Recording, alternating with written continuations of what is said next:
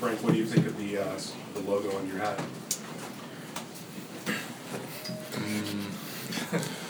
I don't know what to think, man. It's just an amazing feeling. Proud of my teammates. 12 straight is something we'll always remember.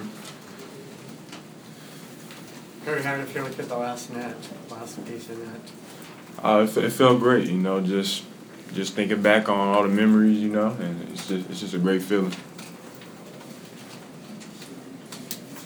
The last time Kansas didn't win the Big 12 championship, you were in elementary school, all of you.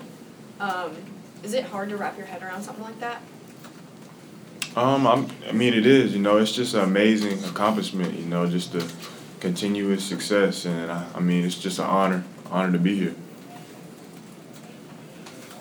Frank, how long has Svi been playing with the kind of confidence he's playing with right now? For a while now, we always believed in Svi. Every day, even in practice, we just try to tell him keep his confidence. Tell him he's a great player, a great shooter, and everything like that. To try to keep him going because we know that he a huge part of our team. Harry, during that 12-0 stretch in the second half, how important was Frank forcing those steals and hitting those big shots? Big time. Frank's the leader of this team. And we follow him, and then he gave us great momentum. So it was good. Svi, when did it? We've heard for a long time that you've been a real good player in practice.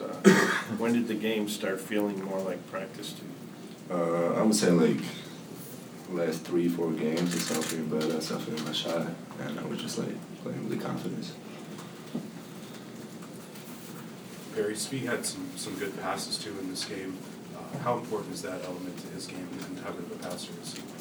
That's good, because when he's knocking down shots, defenders will be on him, and it will be key to make great passes.